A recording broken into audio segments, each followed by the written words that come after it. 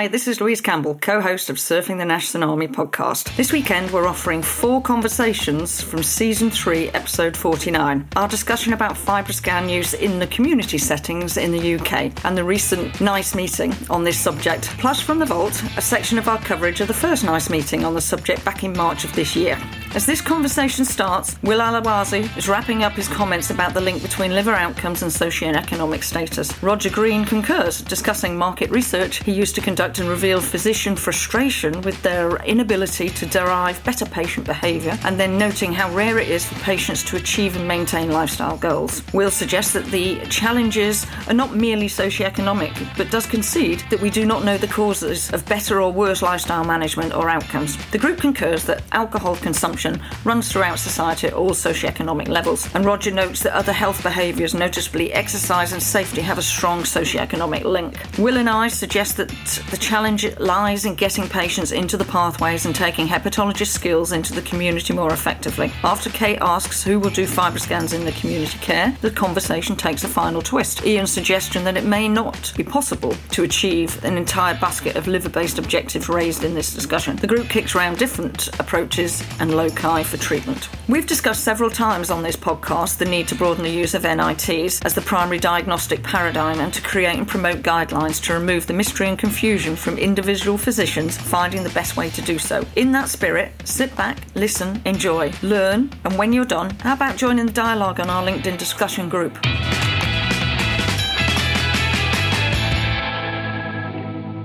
Roger Green. To the degree that liver disease is around social behaviors that you see more of, certainly, you see more of all those behaviors at the lower end of the socioeconomic spectrum. I guess that's right. To some degree, the marketing research I used to do at all strata and in most major industrialized countries, including the UK as well as the US, was physicians expressed frustration that the behaviors that you'd have to get wrapped around to deal with metabolic diseases, not just liver, but the whole range, were behaviors that people didn't seem capable of. Most people couldn't undertake. What is it, 10% of people can hold significant weight loss for a year, whatever the socioeconomic strata. So therefore, I think there were issues around frustration and a belief that it wasn't quite as random. Now, I think your point is right. One of the reasons it is as random socioeconomic, but when we interviewed physicians, at least, that was one of the feedbacks we got. William Alazawi. I don't know, Ian, Louise, Kate, I'm not sure if that's necessarily what we see. I mean, people higher up the socioeconomic stratum can consume Herculean amounts of alcohol, and I'm not sure I buy that it's better wine. I think it's actually all the other factors that we don't measure. And I think the same happens with,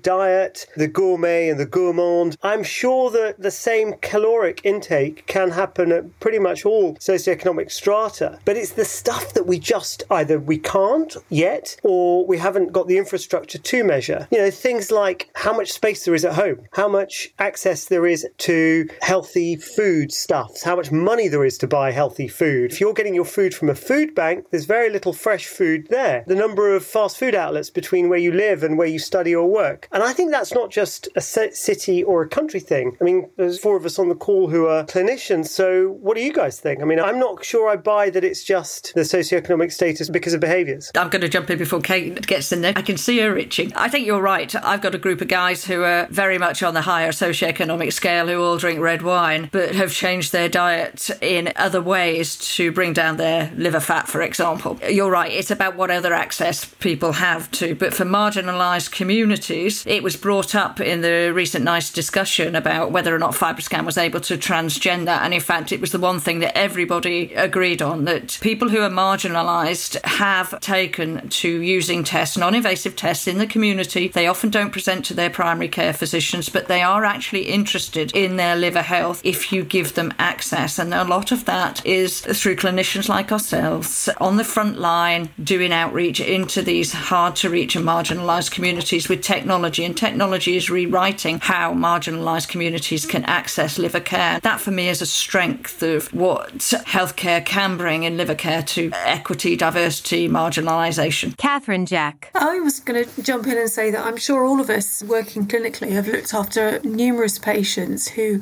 have quite senior professional jobs and unwind with alcohol because they need a quick fix in the evenings to feel feel slightly better after their day. And I've worked and I've looked after people with the kind of role where they take clients out for lunch and will drink a significant amount of wine at lunchtime, finish the afternoon off at work, and then go home and carry on drinking again. And as you said, there are people who will justify that drinking expensive red wine is fine because it's decent quality, it's good, whereas they're not drinking the cheap cider that hasn't seen an apple, and in their minds they will justify that they're healthier and they're not like those other people because of that. But once we start breaking down the number of units per week someone's drinking and just point it out in those simple numbers, then you can often see a light bulb moment go off on the heads. I totally get that. Well, one of the thoughts I had listening to you is that one place where social determinants of health really are clearly important, not just in diet, right, but also in exercise, which is we tell people to live healthy lives, walk more and exercise more. And one of the things that clearly does correlate with socioeconomic status is the safety of the neighborhood that you live in. So if we say to people, get exercise, and then we put them in neighborhoods that aren't safe and there are no facilities that they can easily access to go exercise, that's entirely socioeconomic, and we've put people at a tremendous deficit. I'm sure that safety and security are important and they do play a role. But I think even before you get there, the mum that's working 2 jobs, the dad that's going out to do shift work, and then we're lucky to have health-focused academic allied health professionals with an interest in this area who support that with evidence. I think the future is bright. I think we're a long, long way between where we want to be and where we are now. But I think we can see what that roadmap might look like. Well, no, I think it addresses the complexity of liver health. The NICE guidance being discussed, or the MedTech being discussed at the moment, is giving access to primary care, and that should actually increase this opportunity. If you look at the British Liver Trust's data from a couple of years ago, which I think has improved now, around about 74% of the country do not have access. However, when you look at where the big liver units are, if you look at Leeds, if you look at Newcastle, if you look at Kings, a lot of these are in high demographic areas of poor liver disease and low socioeconomic areas, and we still have. So it's not having the big liver units in those areas with all of the technology, it's getting through the process to get to the specialists. William's right, there is a real disconnect, I suppose, and problem in getting to inequalities, and any non-invasive test, whether or not, going back to what Ian was saying, going back to whether it's FibroScan, whether or not it's ILF2, whether or not it's ELF, FIB4, has to be meaningful to get people into that pathway. But we need to take that pathway to people, because there's a lot of people do not engage with secondary care, do not want to be in a healthcare process, do not even have GBs. I've seen a lot of that come through the vaccination programme for the recent COVID. People who had never been anywhere near a GP, people who just won't engage, all high risk because of the area that I was working within. But we now need to have NICE and other structures within NHS England. Let's take our skill to those marginalised populations, whether it's NAFLD, whether or not it's any form of living real health. That's the key, because it is a metabolic condition that shows high risks for other conditions. And again, William's right. I love him being prickly, because that was the first session I ever watched him do. I started with, I'm going to be prickly, basically. But that's exactly it. We need to be challenging those barriers. We need to be saying, you need to write things that are meaningful for the majority of people who are affected by this condition. And it's poor liver health, not necessarily liver disease at that stage. Another thought that's just come to mind listening to the discussion is, if we do advocate that more FibroScan takes place in primary care, who will actually do the FibroScans? Because we're already hearing a lot from our primary care colleagues that more and more is pushed out to primary care, and they don't have the capacity to deal with that. And a very important part of primary care is signposting for really quite serious illnesses that definitely need secondary care consultants to look after them. So who would do the FibroScans? We can certainly say that it's easy for nurses and for healthcare assistants to learn the technique, but again, there's a shortage of nurses. We have 40,000 vacancies in the UK, and when there is a significant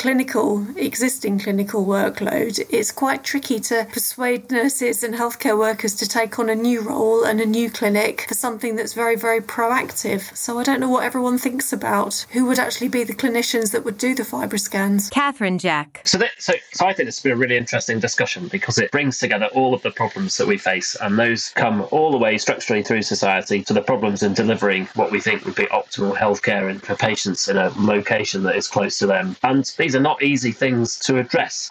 Maybe if I could just be a little bit prickly back. So there are a few things. What we're saying is that we want to test the population, or population level risk factors: overweight, obesity, diabetes, alcohol excess. So that's about a third of the population. And then what we want to do is we want to delve really deeply and deliver bespoke interventions to those people to help them address their risk behaviours. I think that's going to be really, really challenging and probably impossible, actually, in a scalable and cost-effective way. And that, in many ways, that's what primary care is there for. Certainly in the UK, is to deliver optimal, personalised healthcare to individuals based on the risk factors for all of the diseases that they might encounter, and not only liver disease. And it's logical then that this stuff is delivered in primary care. I heard a message recently from some colleagues in primary care that they're worried that they're already spending too much time testing for liver disease and not enough time focusing on the interventions that are going to help. So I think we've got a number of challenges. One is to persuade society that liver disease is important, not only through cancer. We have to show them ways that it can be made better, whether that's with public health interventions, with medicines, or with lifestyle advice. I suspect it's going to be the former, not the latter. And then we have to make testing easier so that those interventions can be delivered in a way that's meaningful to patients. So clearer messages and simplification. So Ian, does that pull us back towards pathways and guidelines again? Yeah, it definitely does, because it's our responsibility to make those pathways and guidelines easier. The BSG guidance that Louise mentioned is 20 pages. It's got 3 flow charts in it, each of them applicable to different patient groups with different risk factors. And for primary care, it's too hard. We've made it look too difficult. And,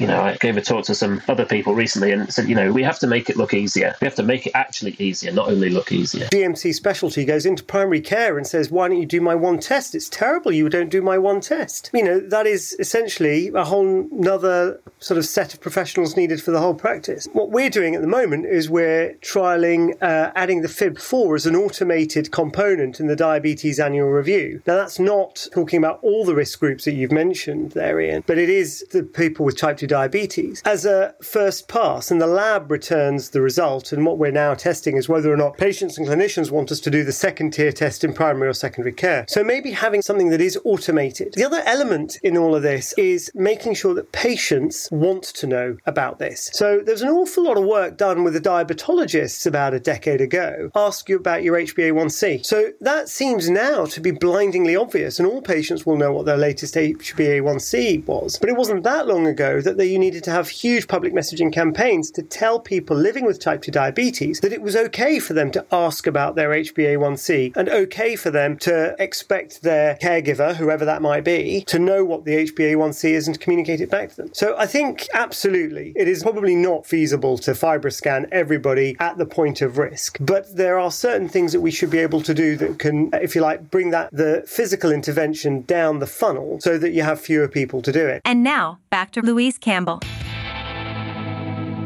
We hope you've enjoyed this recording. If you have any questions or comments about the content of this conversation or the entire episode, please send an email to questions@surfingnash.com. We'll be back next week, and I know we do not have a topic yet, so keep your eyes peeled for a preview ads or posts in LinkedIn, Twitter or Instagram. Until then, as Roger would say, stay safe, surf on, and we look forward to seeing you on the podcast. Bye for now.